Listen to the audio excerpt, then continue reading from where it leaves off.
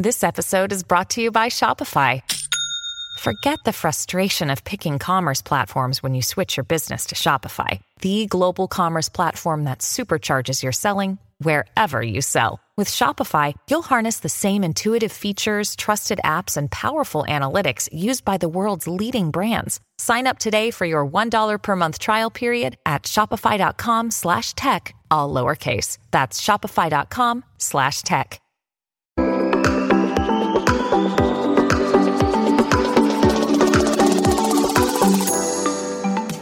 Hi everyone, welcome to the Value Inspiration podcast.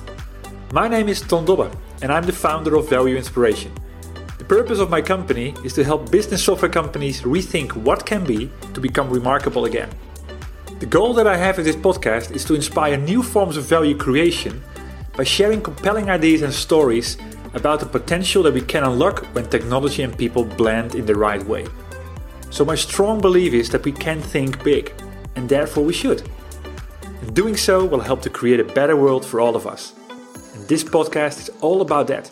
The guest on my podcast this week is Mark Esposito, co-author of the AI Republic. We decided to say, there is a whole degree of misinformation about AI out there, especially from a business perspective, so B2B, when we're trying to meet clients, regardless of how educated they were. I think they were heavily influenced by what they were hearing. The more you work with AI scientists, the least they call it intelligence. They call it everything but AI. As I said, why there's such a big gap between what the scientists who develop this technology talk about and what everybody else describes. And so the AI Republic is really the effort to create this relationship between what we think the technology is and can do, which is by itself is a phenomenal advance in our technologies, and the misinformation that I think we currently have, so that we can empower more and more people, first of all, to know. And once they know, they can make a deliberate decision whether they need AI or whether actually they just need some good form of either automation or digital transformation. This is Mark. He's a co-founder of Nexus Frontier Tech, a leading global firm providing AI solutions to a variety of clients across industries, sectors, and regions. In 2016, he was listed on the radar of Thinkers 50 as one of the 30 most prominent business thinkers on the rise globally. Mark has worked as a professor of business and economics at Health International Business School and at Thunderbird Global School of Management at Arizona State University. He was also a fellow at the Judge Business School in the UK as part of the Circular Economy Center. He has developed and conducted courses in business, government and society and economic strategy, and competitiveness at Harvard University's Division of Continuing Education. Mark also served as Institute's Council co-leader at the Microeconomics of Competitiveness program at the Institute of Strategy and Competitiveness at Harvard Business School, under the mentorship of Professor Michael E. Porter. I interviewed Mark for the first time in episode 22 of my podcast. We then focused on his best-selling book, Understanding How the Future Unfolds. Today, however, we discuss his new book, The AI Republic, and we explore the changes that are required to build a position of advantage by blending humans and tech in a relevant way. By listening to this podcast, you will learn three things.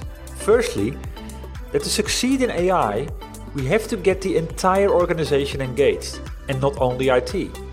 We have to understand it needs to be part of the core strategy and that it's a collaborative long-term process, not a one-off thing. Secondly, why the question is never, how do humans compare to machines? But instead, how do I integrate technology in jobs that currently exist or can exist? And how do I empower this to become a form of excellence? And thirdly, that getting started is a lot about recognizing where your business model is generating a friction with where the market is going. And from there, determining where technology can help you.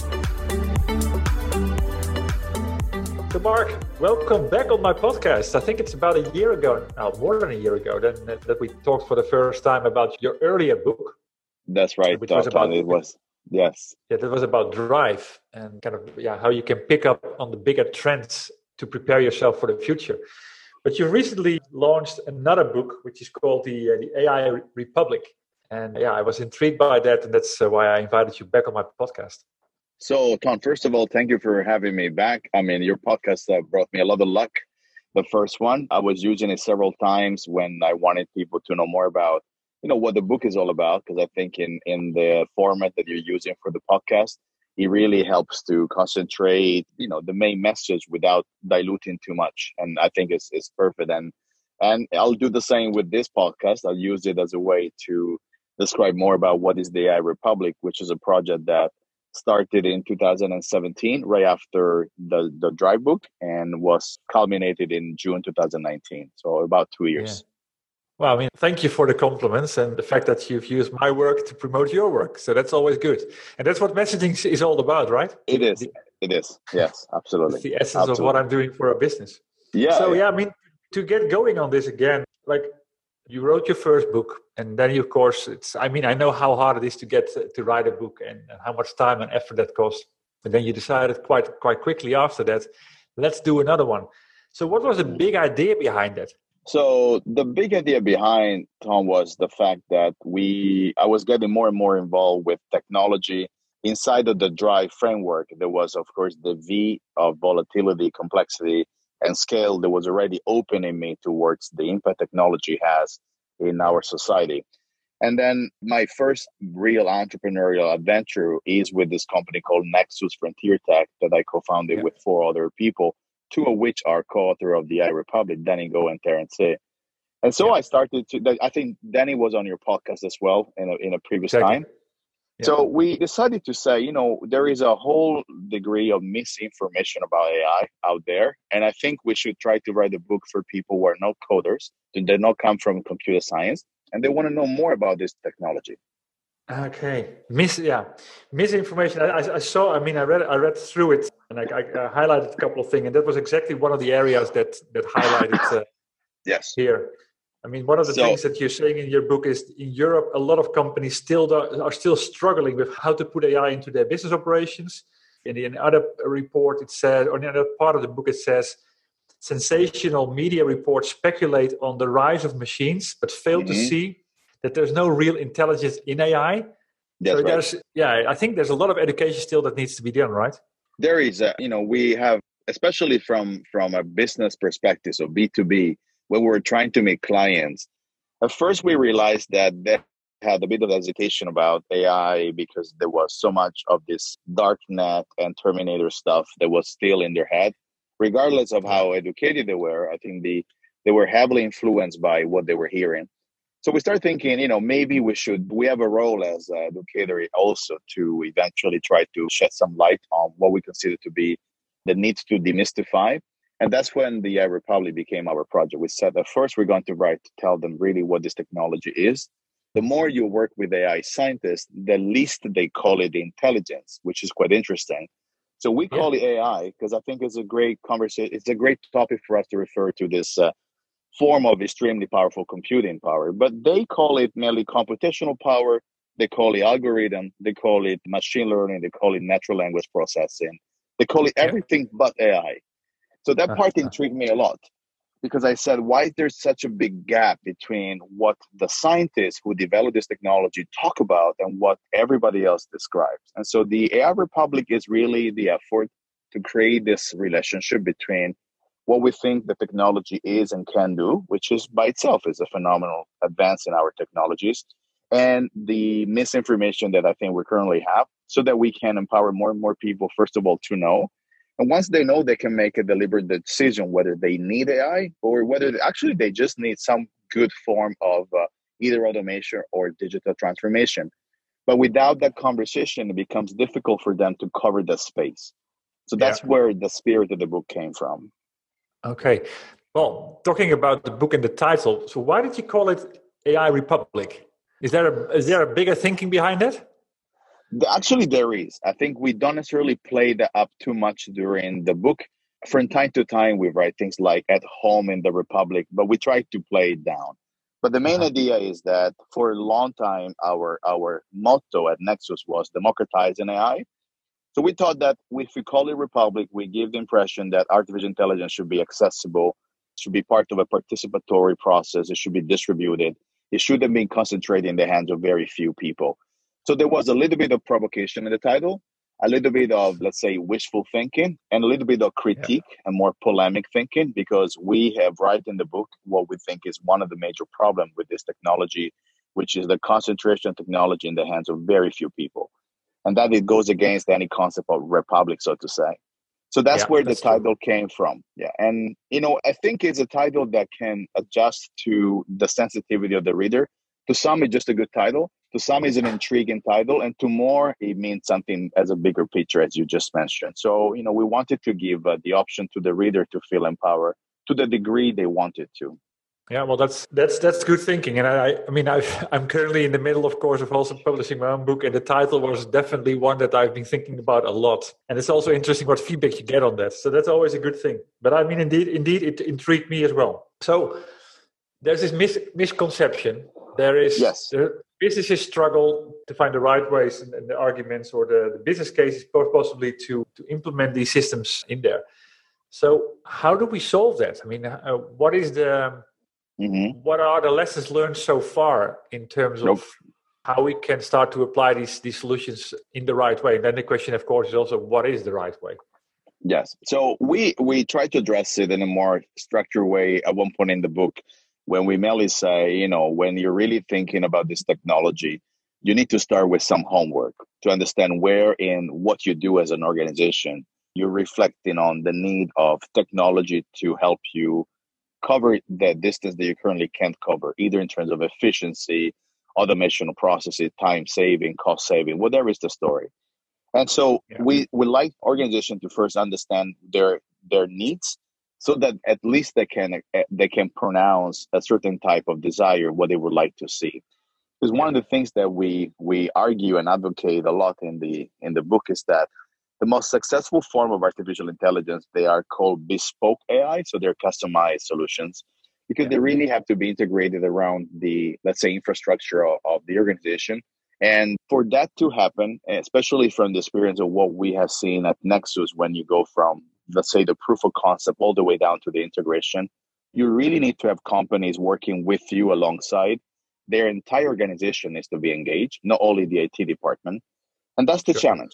If companies are not able to see, number one, IT as part of the core strategy of the company, and number two, this is a collaborative long-term process that will transform the companies, usually either they don't need AI or they're not ready for it. And I think this is where we hope to cover the distance. Even if they get to the conclusion that they don't need AI, at least it came from a homework of some form of diligence on understanding what they actually needed. But the reality that we discovered, Ton, is still quite discouraging because a lot of companies still today do not really know what they need. And that's by itself is an issue.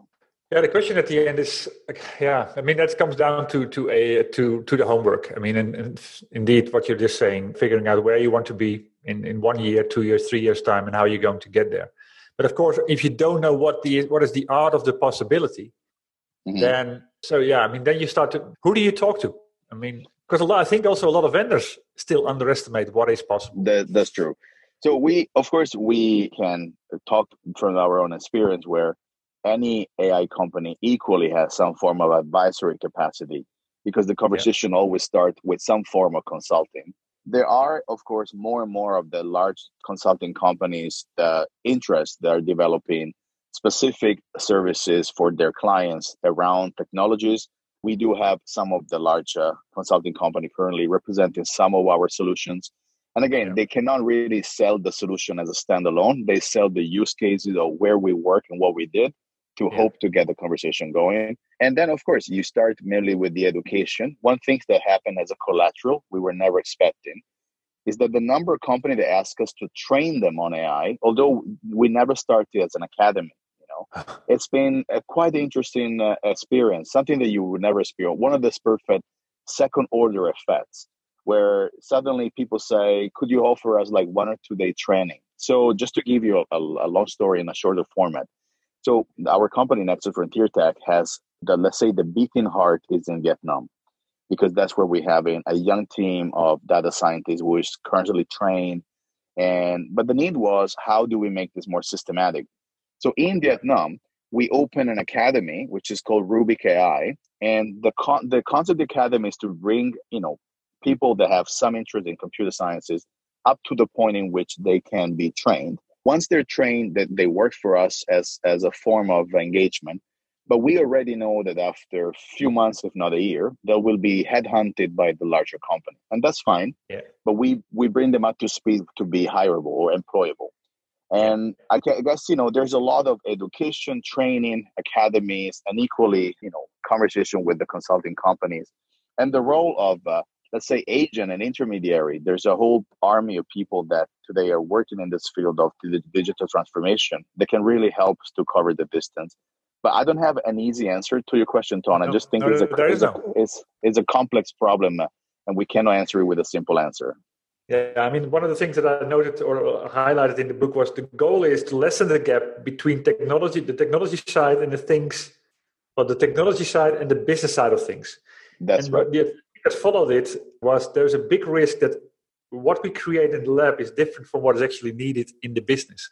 And I mean, I've been heading up product management for a long, long time. And I know how difficult it is for even product managers to get out of the four walls of the organization and actually talk to customers about what is needed.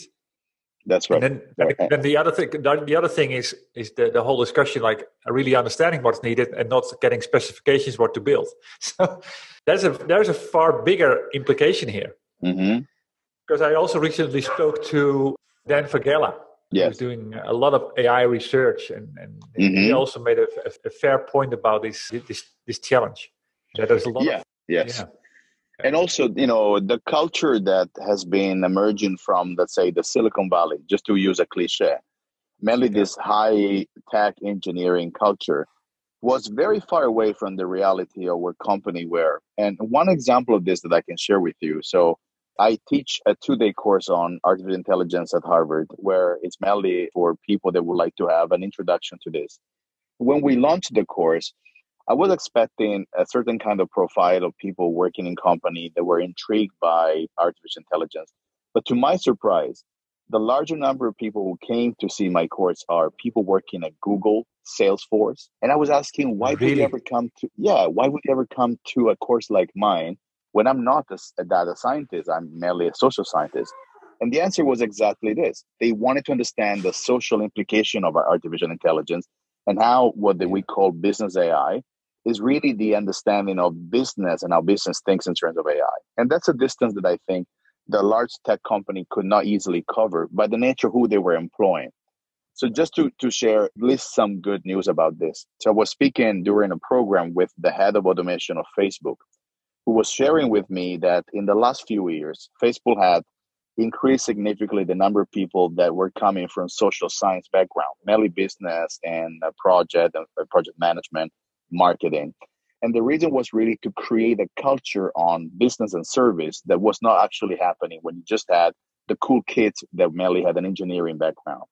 So it's quite interesting. Not everybody is doing it. I think there is a clear trend, but it shows that we have built this fortified silos, even in time where we thought the silo were gone. Yeah, I can recognize that one. Yeah. Well, I mean, there's so many things to learn, and your example explains that even the vendors that are very high on the list with regards to their advancements around the area are still sort of a learning mode. They are. Well, I mean, one of the things, AI Republic, one of the things that came out strongly for me is that the idea that you describe is to create a kind of a human being capable of working with technology without feeling the technology and people have to be a trade-off. I really was inspired by that. I think I've talked to Olaf Growth, who in his book also linked to the notion of symbiotic intelligence. That's right. Right. So how do you see that? Exactly. How do you see that developing, and why did you specifically came up with that conclusion? So, Ton, the interesting story about this is that, and again, it goes back into the early part of our conversation about demystifying AI. Yeah. We really thought that there's a trade-off between economic efficiency that is impersonated by this technology and humans. And clearly, if I'm going to measure a person on repetitive tasks that were designed before this technology existed, any algorithm does a better job. A calculator is much faster than any good mathematician if you know the right things to put inside. True. So the question is never to compare humans with machines. The question is, how do I integrate technology in job that currently either exist or they can exist? And how do I empower this to become a form of excellence?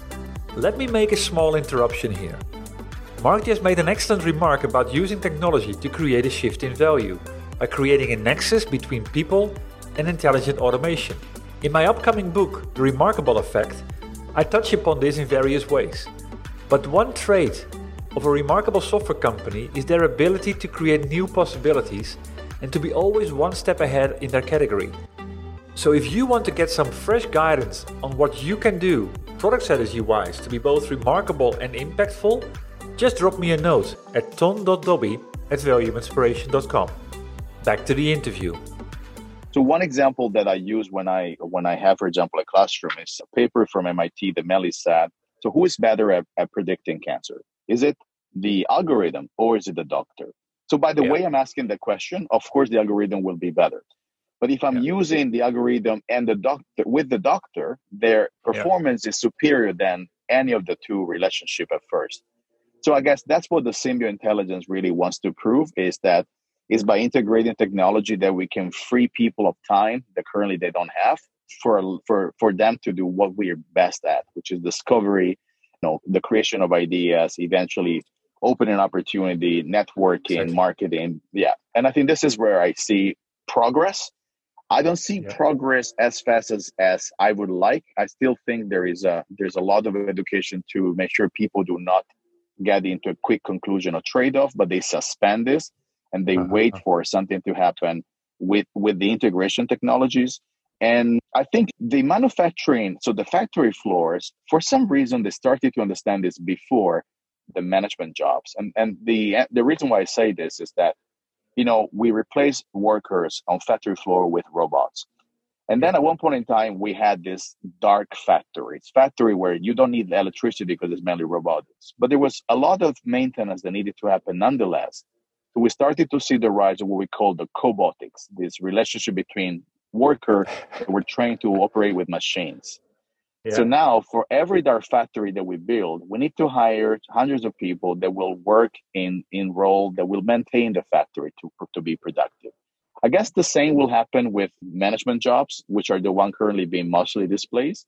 We will learn redesigning job description. So the more I go into the technology, the more we look at organizational structure, organizational design, and now we're redesigning jobs. Yeah, I agree. That's, I think, the fundamental thing, that we have to start thinking different about what jobs are about, what roles are about. And of course, on the broader level, what you need as a company to be successful. Because one thing is to keep doing the same and do more less, which is when the automation comes in. But when symbiotic intelligence comes in, it's like, okay, it's not about doing more with less. It's taking what you're doing to a complete new level, which is all about competitive advantage. Absolutely. I agree 100% on. That's fascinating.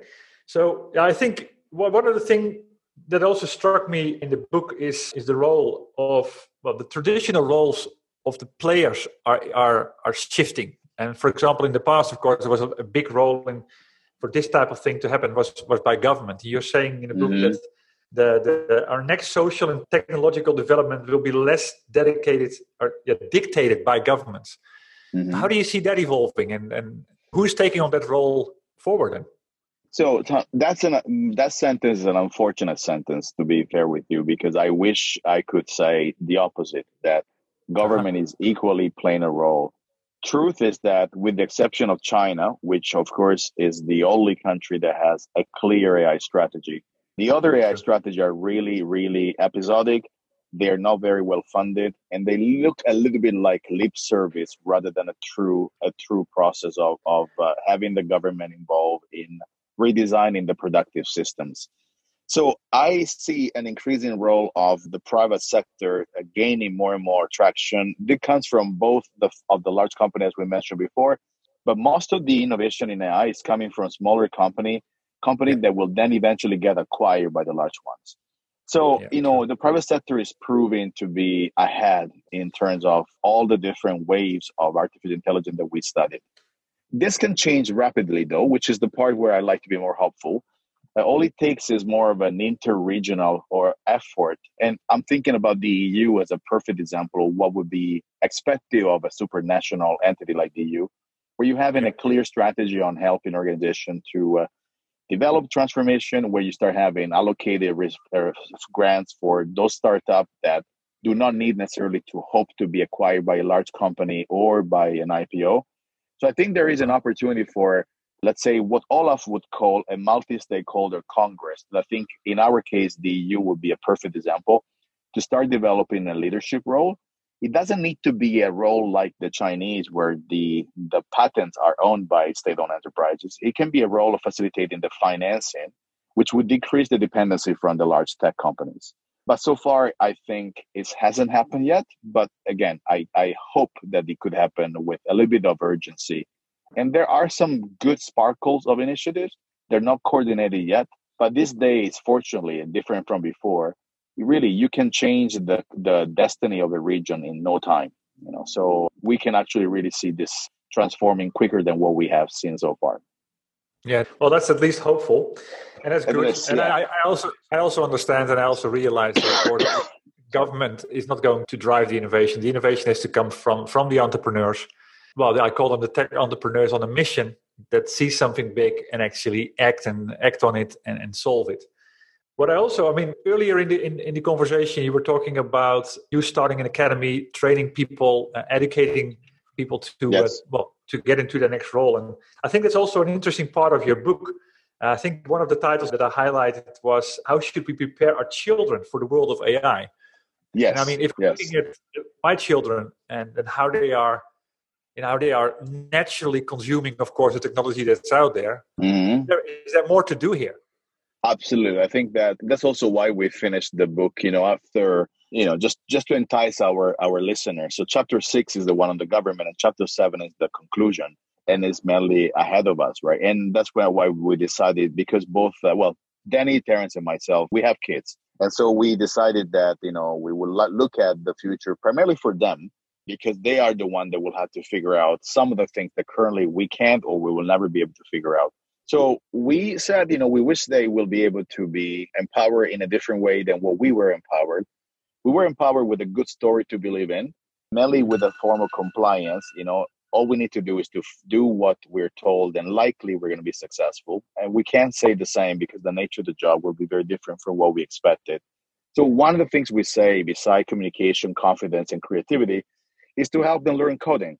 And so maybe one idea would be to start having them more and more exposed to the idea that in the 21st century, a language like coding is a way of expressing conceptual model into execution through computer power. Yeah. And that doesn't mean that everybody has to become a coder. Like none of us, hardly we've become mathematician, but we do learn math in school. So he has to have working capacity so that we can work with this, so that we also decrease this urban legends that we see around.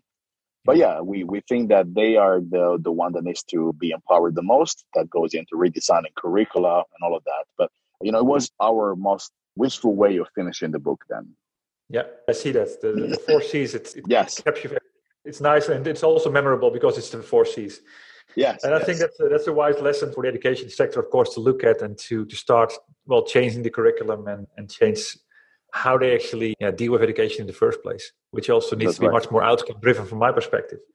That's right. So, we're reaching the top of the hour here. Yes. Finish it off. What would be a recommendation for you to the tech industry to start doing different in order to come out in a better way? So, like in the Megatrends book, we always believe that there are many pain points that organizations currently go through. And sometimes they think it's about not having enough resources, not having enough people, not have enough capital. Sometimes it's just they might have really adequate way of doing things. So one way, let's say the low-hanging fruit would be exactly this. Number one, recognize where you might really suffer currently because your business model seems to be really generating a friction with where the market is going. And try to determine where technology can help you with the conversation. This is, I think, where the conversation should start. From there, many companies will always tell, nice to have, but we can't afford it. And so the answer I always give to them is that there must be something that you can start now, which is a low-hanging fruit we have no cost, that can start shifting the thinking somewhere else. And I guess that's where I think organizations can start realizing what they can do. The more we talk about AI, the more we talk primarily about society, the norms, the culture, and how we are still quite far from being able to embrace this powerful technology in our organizations.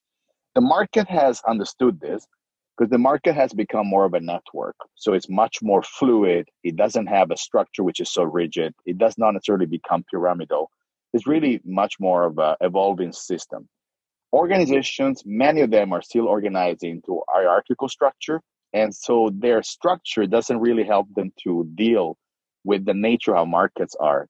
And so maybe the inquiry on what can be done in your value chain is where they start even not only the transformation of the value chain, but equally the transformation of their structure, hoping that technology will help them creating, like we actually say in the subtitle, the nexus between people and intelligent automation. And I think that's where, we would like as a final, takeaway from this conversation with you, the readers or listener of the podcast to eventually keep exploring. Well said. Well, this was really inspiring, and like the other interview we had earlier last year. So yeah, and let's hope that the actions and the advices are being picked up upon, and I think the future will then be looking great. The AI Republic. Thank you very much for your time, Mark. Thanks to you, Tom, for having me on the podcast. It's been a pleasure again, Mark. Your ideas about creating a better future by creating a nexus between humans and intelligent automation are dear to my heart, and I think you understand that. And to turn this to my audience, I'm actually quite eager to hear your views. What are your thoughts about this episode? What triggered you specifically? Please share that. And beyond that, thank you for tuning into this podcast. I had the honor to speak to Mark Esposito, co-author of the AI Republic. The goal of this podcast is to share compelling ideas and showcases to inspire what can be when technology and people blend in the right way. It's my strong belief that too much focus is put on automating people out of a process, in other words, cutting costs, rather than scenarios where the unique strength of people are augmented with technology to change the established rules and to deliver a value that was unimaginable before. So, with this podcast, I want to make a contribution to change this, to create a broader awareness of what can be, to accelerate the adoption by bringing together you, a tribe of like-minded people and organizations, and lastly, to accelerate the initiatives and solutions that could be created because one idea inspires the other. So if you know about stories that are worth sharing, please send me a message. Building the momentum all starts with revealing the ideas, and that starts with you. If you want to have more information, read my blogs, or obtain information on working with me, just visit me on my website, valueinspiration.com. Thank you for tuning in, and you could do me a big favor by rating the podcast or provide me with your feedback. I'll see you shortly in a new episode.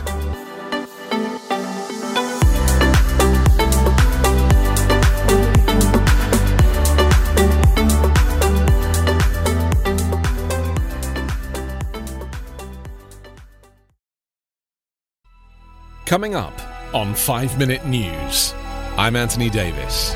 You might think it's partisan because maybe it's critical of one side or the other, but it's not. It's just the truth. And I think that's also something that's kind of unusual for Americans listening to the radio or to podcasts, because the news landscape in the States has been so partisan for so many decades. So 5 Minute News is verified, truthful, independent, unbiased, and essential world news daily.